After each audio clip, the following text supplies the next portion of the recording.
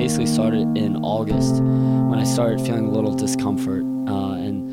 This year, 1.7 million people will be diagnosed with cancer in the United States. I had an intuition that I had cancer because I had just read if you get a pain across your back, that's a sign. Some of them will end up here. Is he doing it robotically or at Fox Chase Cancer Center in Northeast Philadelphia. The patient's in DRU right now, so he's still trying to figure that out. Every day, our waiting rooms, laboratories, and clinics fill up with people searching for something. To comfort the sick, to find the next big breakthrough, to feel like themselves again.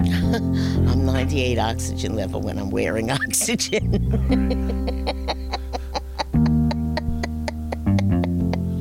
Sorry about that. You know, if you have cancer, you better be able to laugh. But whatever they're looking for, they find something Frankly, unexpected. The cancer experience is like trying to tell a stranger about rock and roll.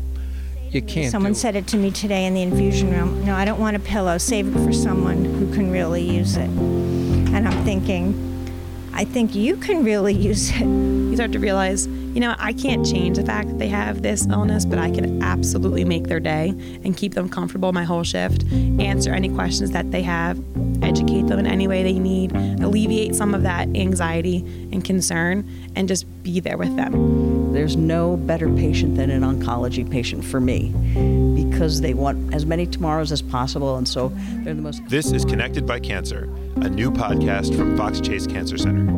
Each episode will bring you stories about that search from one of the country's founding comprehensive cancer centers.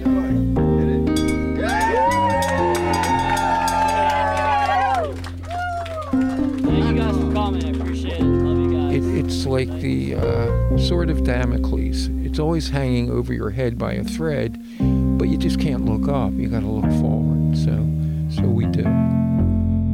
Connected by Cancer is coming soon on Apple Podcasts, foxchase.org, or wherever you go to get connected.